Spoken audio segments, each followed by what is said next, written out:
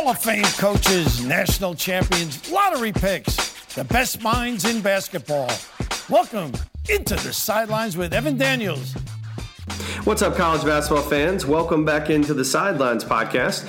I'm your host, Evan Daniels, college basketball insider over at FS1, as well as the director of basketball recruiting at 24/7 Sports. Today's episode of the Sidelines podcast is the 55th episode. And today's featured guest is Purdue head coach Matt Painter.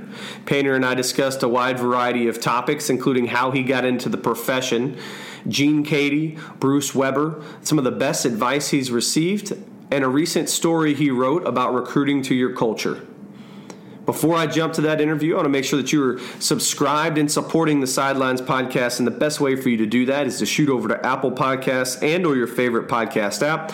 Hit the subscribe button for me. Also leave a rating or a review. You can also shoot me a note over on Twitter. My Twitter handle is @EvanDaniels. Without further ado, let's jump to that interview with Purdue head basketball coach Matt Painter.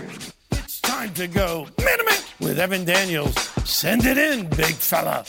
Now let's welcome in Purdue head basketball coach Matt Painter to the Sidelines podcast. Coach, how are you? Doing good. Thanks for having me on. Of course. If I had won 17 straight pickup games, I'd be doing pretty well, much like 17 straight college basketball games. Yeah, no doubt about it. It's always, you're making mistakes when you win, but obviously you're not making enough to lose the game. And I think that's probably the one thing when you're playing, coaching, going through things, you can be riding the highway, but things can, come to a halt pretty quick if you let them. So you're just trying to keep guys on edge and keep guys sharp, and just like staying on the court in a pickup game. If there's 2-3 people back and you lose, you got to wait 45 minutes to play. You normally leave the building, so you just want to be able to keep winning and keep doing those things necessary. No question. I didn't like leaving. I always liked getting shots up. So. We'll get back. There you go. I normally left. We'll get back to your current team in a second, but I want to talk to you a little bit about your rise in the basketball industry, and you played for a legendary coach in Gene Keady. I'm curious, can you put into words the impact that he's had, not only on your life, but your playing and coaching career?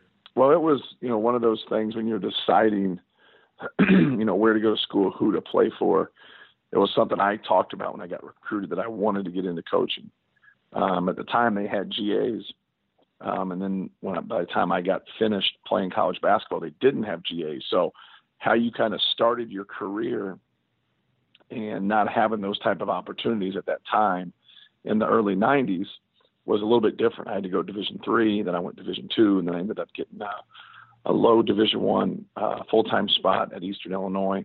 So I was very fortunate in that regard, but it really helped me because I think the guys at Purdue, whether it was Bruce Weber, who moved on, then I ended up getting hired by him, or Kevin Stallings had left right before I had gotten there. He had some guys and that had moved on in the business. So Coach Keady was great. He was, one of the nicest guys you'll meet. He doesn't look that way during a game, but just a very down-to-earth, good guy. And so that, to me, that was something I always carry on when I'm recruiting, in that sales pitch is, it's still a people business. There's so many things from your facilities. You can go on, but you still have to circle yourself around good people. So I feel fortunate for the position that I'm in, but I also made a pretty good decision when I was 18 years old to be around guys like Tom Ryder and Bruce Weber and, Coach Keady. And so I feel very, very fortunate that, I made a good decision at that time. And then those guys have been able to help me in my career.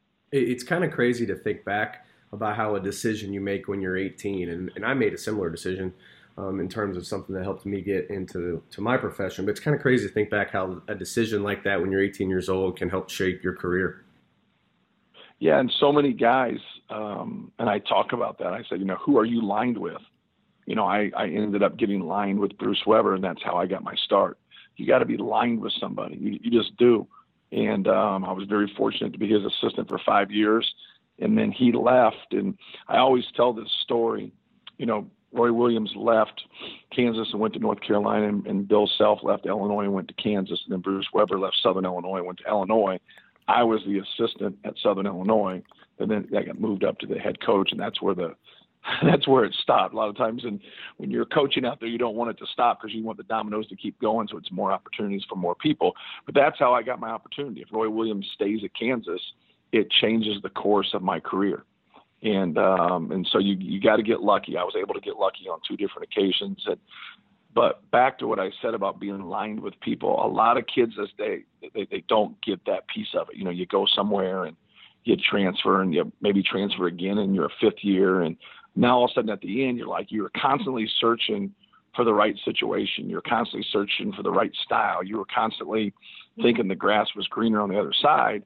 Now you're out in society and you have a degree and maybe even a graduate's degree, but who's out there working for you? You know, who's behind you?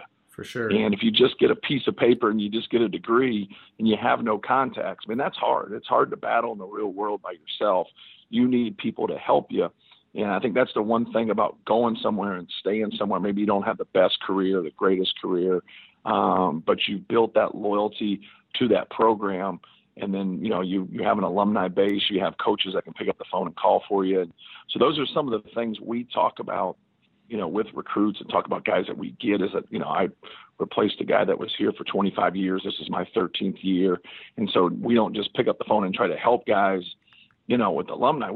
There's enough alums that played basketball here that can really help you, whether you want to be a doctor or you want to sell insurance or, you know, coach basketball or teach school. You know, you got to be able to think about life past basketball, but a lot of times it's not. And that's hard. But I think the ones that do get that and they understand, you know, they don't let basketball use them. You got to use basketball.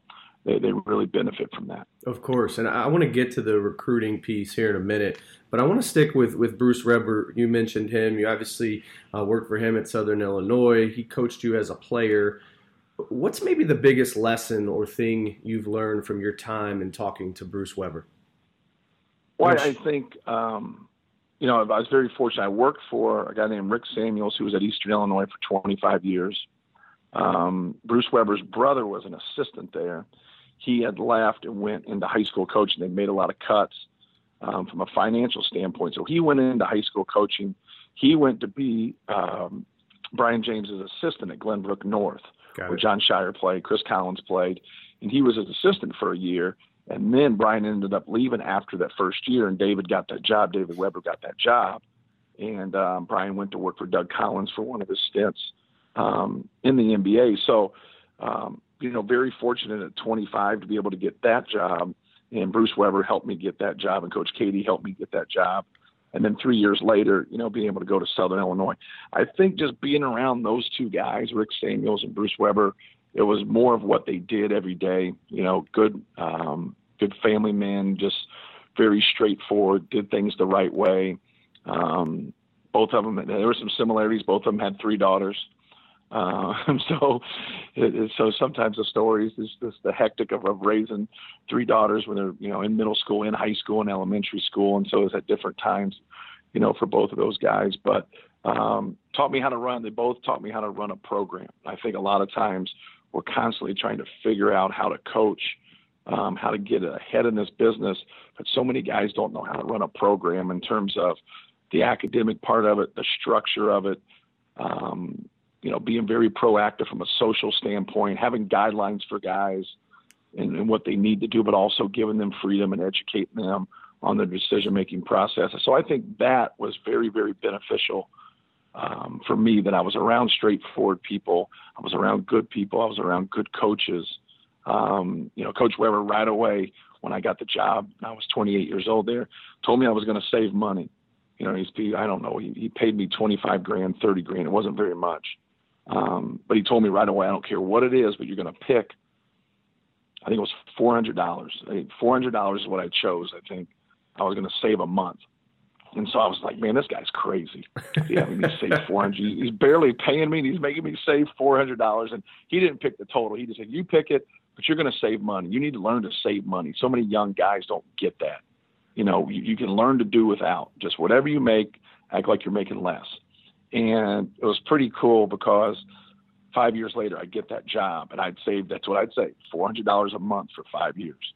That was a pretty good egg right there. And so it was very, very beneficial because I never bought a house before. So I bought a house right as I got that job at age 32. So that was my first house that I bought, assistants that move and go into apartments, duplexes, and they just, couch, whatever you can find, you don't care. You're just, trying to move up in the business. So, but it was things of that nature. He was really good at that, and he really cares about people and really cares about players. And so I think that was, treating players right, being demanding of them, but, building those relationships with those guys through the recruiting, and then obviously once you get them. There's one thing about this business, and obviously it's a very competitive business. Guys want to win, obviously, but so many guys share ideas with other coaches. And I'm curious, outside of a Gene Cady or a Bruce Weber, are there any other mentors or coaches that you talk to regularly to kind of exchange ideas with? Not as much. I went to some clinics. Billy Donovan was nice enough. He always had a clinic for a couple of days, and they invited me to that. Larry Chiat would run it. Brad Stevens has got a group of people together here the past 3 or 4 years, and I go to that. You obviously speak at some Nike clinics, but I've always, just growing up in Indiana, I had a good high school coach, Stan Doherty. Obviously, you're growing up, and Bobby Knight is at Indiana. Gene Cady is at Purdue. Digger Phelps is at Notre Dame. Rick Majerus, when I was in high school, was at Ball State, and I'm from Muncie, Indiana. So I was very fortunate to be around a good high school coach, around great college coaches in the state of Indiana. And so I've always kind of played that way, and I've always kind of tried to figure things out from there and learn from a lot of different people. I've probably learned more, not from talking to people, but by kind of studying them and watching them. I watch a lot of basketball, whether that's NBA, whether that's college. I think you're constantly trying to learn new things, but I've also stayed pretty similar to how we play and say very basic. I learned a lot from Bo Ryan in that aspect, in the fact that he was a very simple coach. He never picked up a grease board. He always talked his way through things. They ran a particular offense, but some years they would just run a wing ball screen and just movement and spacing, and it was simple. And they simply went to the Final Four for a couple of years. I think Brad Stevens, sure, you got to have players in both of them, but Brad Stevens, the way he did things at Butler, and he really dictated tempo and time, and he played matchups a little bit with Gordon Hayward, wouldn't always put him on that 3 or the 4, and sometimes the point guard. And so you can learn a lot from people, and Tom Izzo being in this league for the 13 years I've been here, and anytime I'm like at Bay and I'm like, how do I defend this, or how do I do this? Go watch Michigan State, go see how they're doing it. And there was an old thing, they used to have travel partners, Evan, in the Big Ten when it was 10 schools, in the 80s, and Purdue, whenever they would play Michigan, say on a Thursday, then they would play Michigan State on a Saturday. And so they would always try to, worry about that game, but also worry about the other game. And finally, they just kind of stopped and said, let's do the scouting report, on that Thursday, when we play Michigan, but not worry about Michigan State on Saturday, because Bobby Knight's going to play Michigan State on Thursday. And I think he'll get that figured out. And so we'll just watch and see how they do things. So then when they'd roll into Saturday, they'd go watch the Indiana-Michigan State tape, and then, that was that. And so, yes, it makes sense. So you can learn a lot from other people, and sometimes it's not, because a lot of times, you deal with people like, are they really giving it to you at a clinic? Are they really giving it to you when they're talking to you? But when they do things, they're trying to win that game. They don't care about that stuff. They're trying to do it so you can kind of watch their patterns and behaviors of the success that they have. And you can also learn the other way. You can learn through the failures of other people. So one thing you don't want to be, you want to be, strong about your convictions, but you also don't want to be so stubborn where you can't see things and you don't do what's best for your team. But some people are, and some coaches do get that way, and they get stubborn about certain things. And people would probably say that about me, about zoning, and I don't zone. So, but that's part of it. That's a strong conviction for me. But no, you can watch a lot of people and learn, what to do, and you can learn what not to do. One thing I'm curious before we move on, I feel like I have to ask. I was watching the Cooper Manning Minute the other day, and it was talking about how you were a forklift operator when you had your first job. How much of a grind were those first couple years as a coach? trying to get in the business? You know what? It's not like the horror story that was, he kind of threw that on me. Someone hadn't brought that up to me for a long time. It was 25 years ago, first of all. I did it for a couple months. I had enough money that I had saved up. I just thought I needed to work for 2-3 months. I just wanted to coach. I got a degree from Purdue. I just wanted to but I couldn't get a job. I couldn't get a GA job in Division II, which I was really trying to do. I just couldn't land anything. And I was able to go with one of Purdue's former assistants, Tom Ryder, who was here the whole 4 years, and I played. And but it was a volunteer job. They could get me some money through, putting the media guide together, which wasn't much at a Division III level. And so I drove a forklift for a couple months just to get enough money. I was living in the associate athletic director and his wife, their basement. I was paying $160 a month. That was my first. So I didn't need a whole lot of money. So I was trying to get enough money to get that rent money, pay that off for the year, then have, $200 or so a month to be able to live off, and then just kind of move from there. Now, you wrote a story on Coach Speak recently about recruiting to your culture, and this is something that I've been a little curious about. The gist of what you wrote was about recruiting players that are the right fit for you and your program and the right fit for winning, not chasing individual success. And sometimes that means not recruiting the best overall player. How much vetting of players do you do when you're looking at guys to add to your program? Oh, I do a lot of it. I do a lot. I try to do it probably more discreetly than anything, doing your work. No different than somebody having a reference page in their resume and say, here's my references. And, we all know about calling those people and what they're going to say. I don't want to call someone on your reference page. I want to call somebody else. I want the unbiased opinion of you.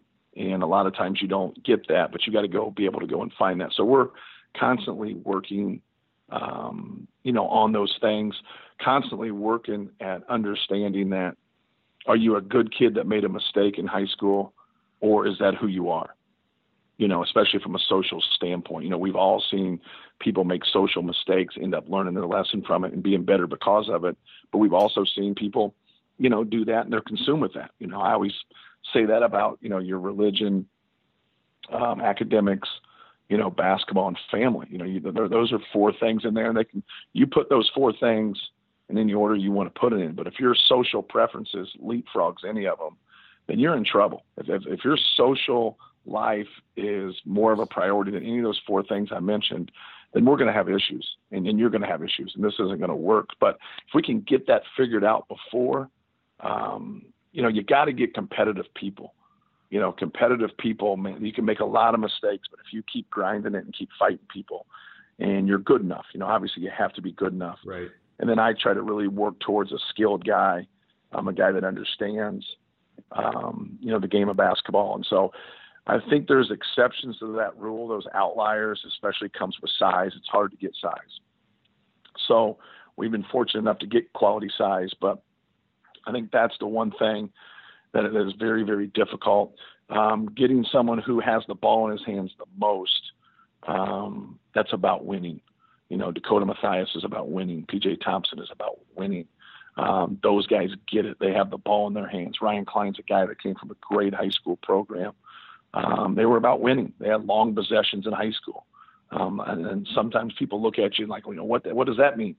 Well, you got to be able to put people on defense. You got to be able to run offense. You got to understand how to break people down. So trying to find out those pieces. We took a kid from Toledo, Ohio, Ryan Smith. The start of the summer, he was a D2 player. We ended up taking him. Even people on our staff are like, man, can he play here? And he was so confident in his abilities, and he was so competitive, and he could really shoot.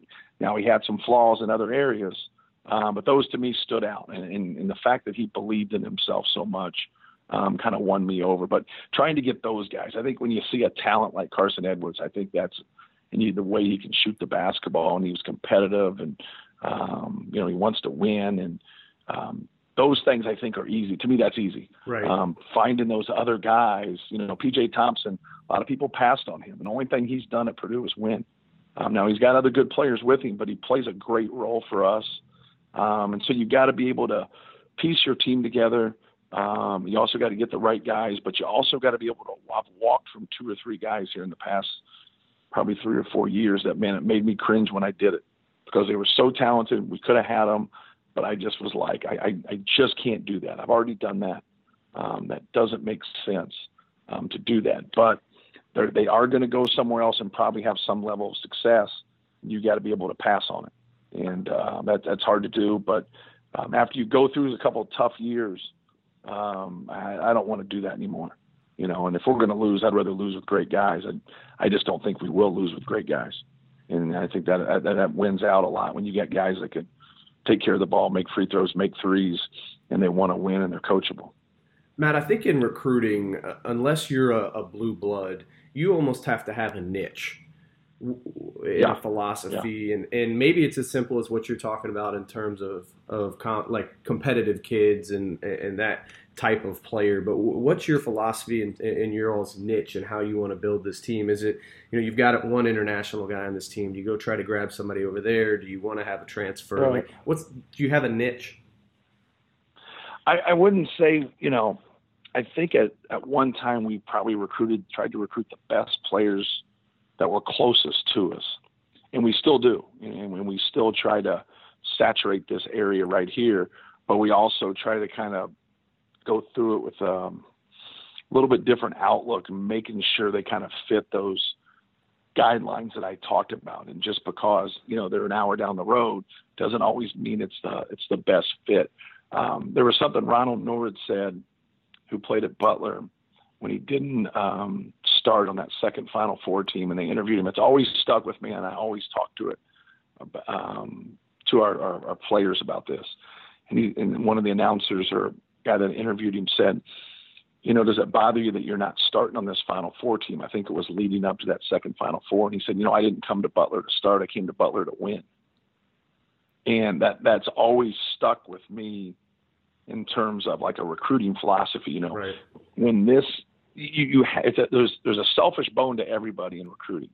You have to see where it fits for you, but yet it's a team sport. But there's nothing wrong with you seeing where it fits for you, as long as it doesn't supersede what's best for the team. And if you really pound that drum home and you keep talking about it and guys jump on board with that and they get that, man, that's a real advantage. Now in recruiting, that's difficult because sometimes the kid will get it or somebody close to him will get it, but there will be others that don't because they're thinking, hey man, you got to go do what's best for you. You got to keep doing, but you also got to do what's best for you in a team concept. If they don't quite get the fact that, hey, we're trying to win a championship here. We're trying to advance deep into the NCAA tournament, but it's a process and you got to be able to follow this process. And if you're not all about that, then you're not probably, our guy. So our niche is really just trying to find those type of guys and people that kind of get that. And sometimes that's an education too. Is this guy, do you think, someone you can mold, to think that way? Because you're still dealing with a young mind, 16, 17, 18 years old is when they're normally making their decision. So that's really kind of our niche and what we've tried to do, but more of being open-minded about it. Instead of always as a coach, I think people always ask us questions about having the answer.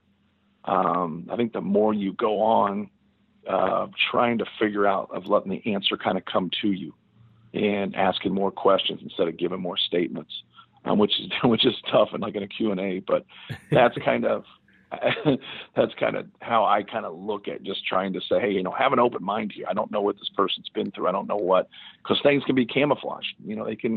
They can be saying all the right things and that's not who they are.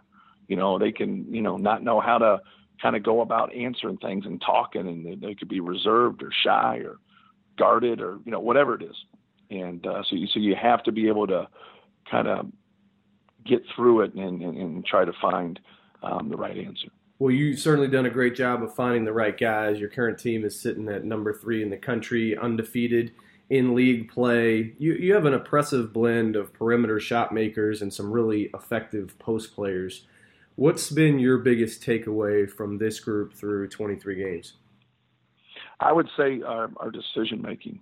I've really tried to fight them on not thinking about their shots, not thinking about, scoring points, just playing. And we play Maryland on tomorrow on Wednesday.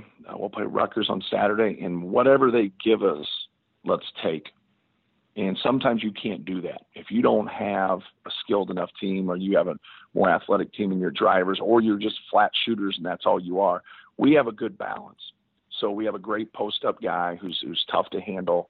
If you're going to leave him one-on-one, he's proven to be pretty successful. If you're going to double him, he's proven that he's much better at making decisions and passing the basketball. We have maybe one of the most versatile combo forwards in the country in Vince Edwards, who can post up, can drive the ball, can shoot threes, but he's also got a good assist-turnover ratio. And so we're playing 4 guards, counting him, with Carson Edwards, Dakota Mathias, and P.J. Thompson, that all have good assist-turnover ratios. All of our starters shoot good from the free throw line. All of them have good three-point percentages. So it comes down to decision-making. Let's make good decisions. Let's cut hard in our sets. Let's execute in our sets. Let's move the basketball. Let's be aggressive in transition when we have numbers and angles. So I think the balance of what we have and the experience of what we have and the maturity, I wouldn't say we're unbelievably mature, but we're way more mature than we used to be. It's really hard to have a mature pulse when you have everybody that feels confident about shooting the ball, because that's what they'll do. We'll have stretches for a minute or two where we get away from what I just said. And all of a sudden, like, one guy passes, he shoots it. The next guy passes, he shoots it. The next guy passes, he shoots it. And then we got to, take a step back and say, okay, let's execute here. Let's run offense. Let's move the basketball. Let's share the basketball.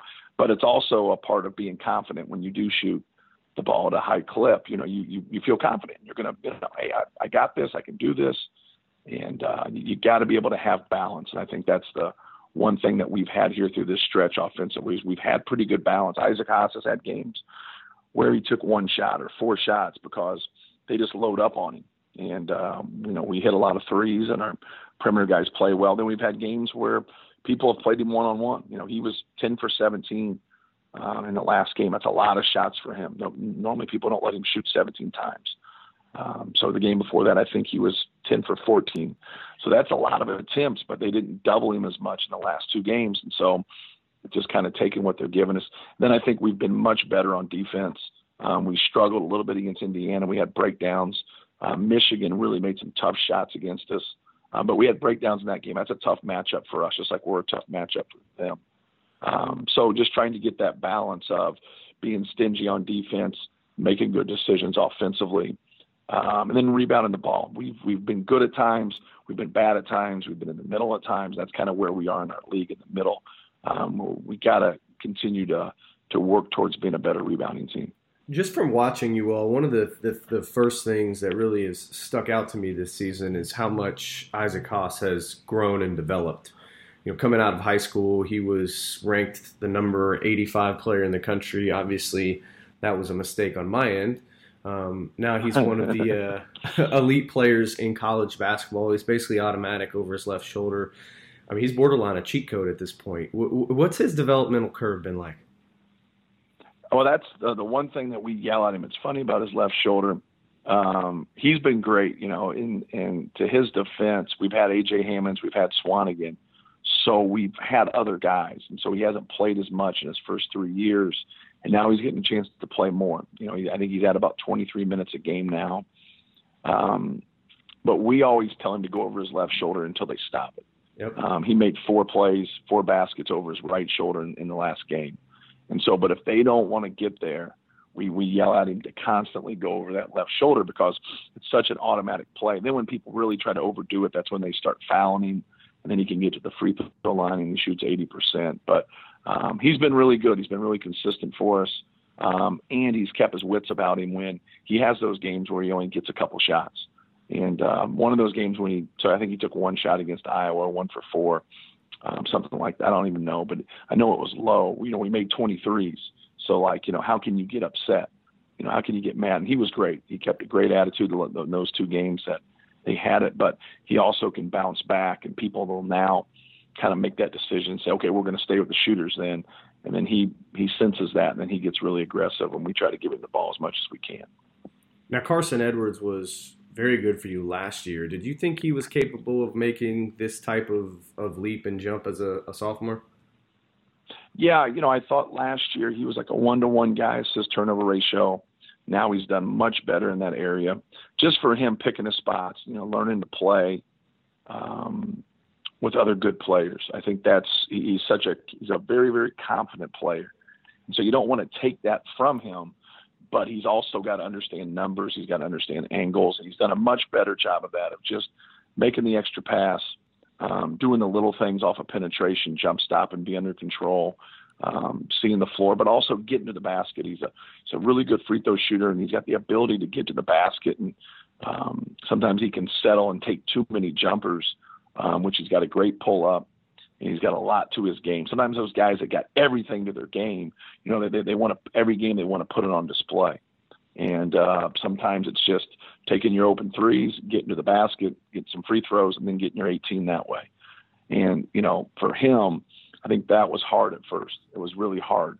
And it was something that we, really kind of hounded on him, like, put your energy in your effort, put your energy in your defense, put your energy in getting long rebounds, and just play off your instincts on the offensive end and let things come to you. And, he's got a chance to be a special player. He's here for 4 years. He'll score 2,000 points, and, he's an all-league type player. And so, we were very, very fortunate to be able to get him. You guys are obviously in the midst of a tremendous season, but I'm sure that you have bigger goals. If you guys are going to reach your ultimate goal of winning the league, going to a Final Four, winning a national championship, what's the area that you're really pushing these guys to improve and get better at? Probably just being better at what we're already good at, because I think we can still make strides there of just taking what people give us. Don't have that predetermined thought, coming into a game. But that's my big thing, because some games are going to be, you're going to get more opportunities from the perimeter. Some games are going to take that away, but also just put your energy, into your effort, into your attitude, and just be able to, to play. And I think that's the biggest thing. Obviously, the number one from a fundamental standpoint is the rebounding. We have to do a better job, especially on the defensive glass, of not letting people get second chance opportunities. So that's what we work on a lot. We work on the rebounding piece of it a lot, and just being conscious of what's going on and where balls are going, and making sure we're hitting guys and not letting them get angles through the glass. But more than anything, I think, we hold serve in some areas, and we take what the defense gives us and just play together. Good things are going to happen. Now I want to get to the real hard-hitting stuff here, Coach. Word on the street is you're a big old-school rap fan. Do you have a favorite song? I wouldn't say a favorite song. Run DMC was my favorite group. Just, being a basketball player, whether I was at, my high school or the boys club or the Y or wherever it was in Muncie, like early 80s, mid 80s. That's what Run DMC kind of hit, and that was my group. So, well, next time I have you on, I'll have you be prepared to do a little rap for us. No, I'm not going to do any rapping. I've embarrassed myself enough. I'll listen to it. You can play it. I'll listen to it. Well, last question, Coach, before I let you go. If you weren't a college basketball coach, what would you be doing with your life? Oh, I would have taught school and probably been a high school coach. I know it's the same profession in a way, but that's what I would have done. Awesome. Well, Coach, I appreciate you taking out the time. I know it was a chunk. Thank you, and good luck the rest of the way this season. Okay. Thanks for having me on. Thanks, Evan. This is De'Aaron Fox. Fox, who has his first 30-point game at Kentucky, has two more for 32 on the night. Well, they said he was like John Wall. And you're listening to The Sideline with Evan Daniels. I'd like to once again thank Purdue head basketball coach Matt Painter for jumping on the Sidelines with Evan Daniels podcast. Enjoyed that conversation. Now, before I let you guys go, I want to get to three big topics in the world of college basketball, and I want to stick with the Purdue theme here. We talked about it in our conversation, but I think Isaac Haas has been one of the best players in all of college basketball. Now, he doesn't have the gaudy numbers that a Marvin Bagley or a Trey Young or a DeAndre Ayton have had, but the impact he has had on his basketball team is really felt. And this is a kid that you can throw the ball into, and he can go get a basket.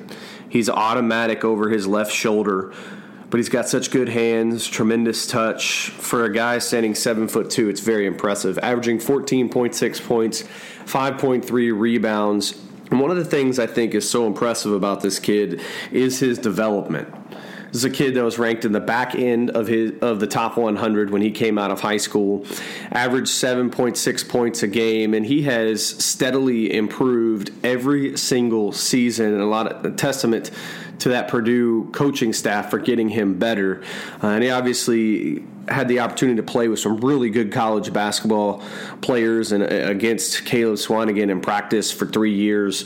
But Isaac Haas is undervalued nationally, and this kid is a force. And I said it earlier in the show, he's a cheat code inside, man. You throw the ball into him, he's going to get a basket.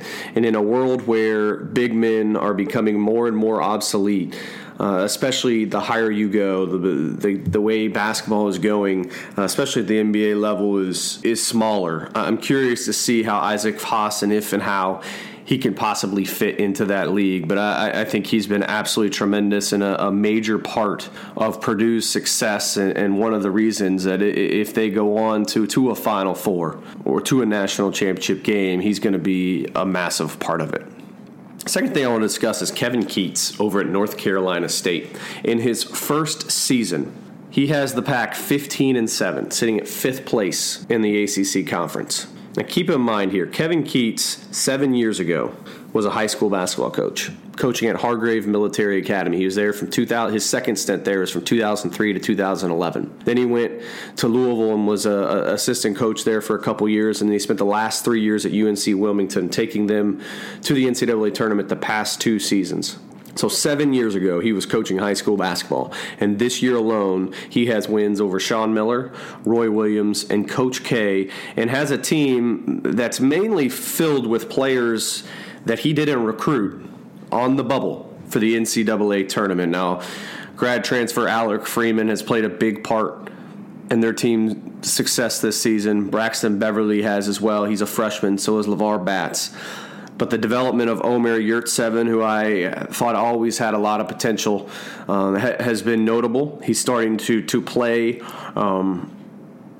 productive and be effective. He's averaging nearly 14 points a game. But I think Kevin Keatts should be commended for the job that he's doing at NC State in just his first year.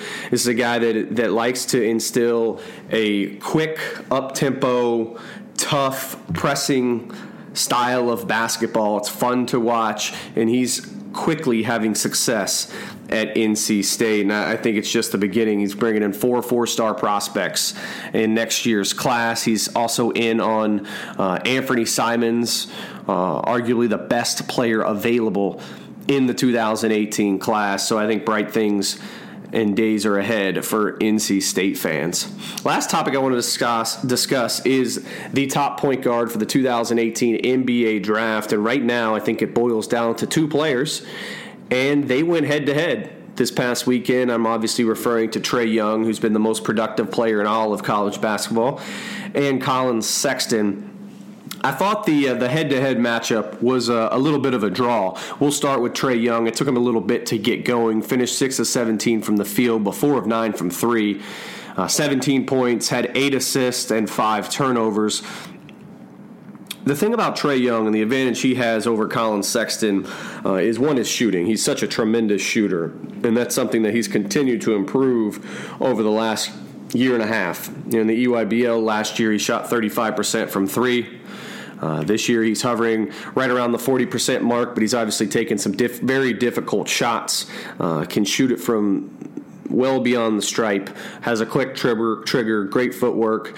This is a kid that has clearly put in the time. So I think he has the shooting advantage, and I think he's a better passer distributor than Colin Sexton. Those are the 2 areas that I would certainly give over Colin Sexton right now. Now, Sexton in 32 minutes was 8 of 14 from the field, 1 of 4 from 3, 18 points, just 2 assists and 3 turnovers. The thing I love about Colin Sexton is how aggressive of a driver he is and the competitiveness that he plays at. This is a tough, physical, hard-playing guard prospect. Now, I think he has more potential as a defender, especially as you go up to that next level than Trae Young. But I will say Colin does have a tendency to get lost in the game, and that causes him to lose focus focus on the defensive ends. You'll see that from time to time. So he may have better tools, but sometimes he loses focus. I did a big board over on 24/7 Sports updating who I think are the top 25 NBA draft prospects for 2018. And I had Trae Young sitting at number 7 and Colin Sexton sitting at number 8. So I think those are the top 2 point guards in this upcoming draft class. Obviously, there's other guys like Trayvon Duval, but I think they're much further down the list, at least at this stage. But it was fun to see these two go back and forth, and obviously Trae Young has been absolutely tremendous this season. I mentioned a second ago, the most productive player in all of college basketball, averaging 29.6 points a game, 9.6 assists a game. We had him on this podcast earlier this year, an electric kid, a terrific interview. I thought he was absolutely awesome on the podcast, but I was really impressed with, at the beginning of this month, he was kind of getting ripped apart for the 3-game stretch where he turned the ball over so much. He had a 3-game stretch where he had turned the ball over a number of times. I think it was 28 times in 3 games. And I think over the last 2 games against Kansas and Alabama, he's played much more within himself. He especially did at Kansas. He was 7 of 9, had 26 points and 9 assists. So I think he needs to be commended because he was picked apart across the country, and he stepped up and he showed a more efficient brand of basketball. So I was very impressed by that. I will note that there's a ways to go between these two, and I've talked to a number of NBA executives, and it's not a shoo-in that he goes as the first point guard, at least at this stage. It's 5 months away from the draft, but I think Colin Sexton brings such tremendous energy and effort and physicality to the point guard position, and he's as competitive as a kid that I've ever covered. So I'm looking forward to watching this point guard battle unfold between Trae Young and Colin Sexton. That is all I have for you today. I appreciate you guys listening. Before I let you go, I want to make sure that you are subscribed to the Sidelines with Evan Daniels podcast. You can do that over on Apple Podcasts and or your favorite podcast app. Hit the subscribe button for me. You can also support us by leaving a rating or a review. Thanks for listening, and have a great week.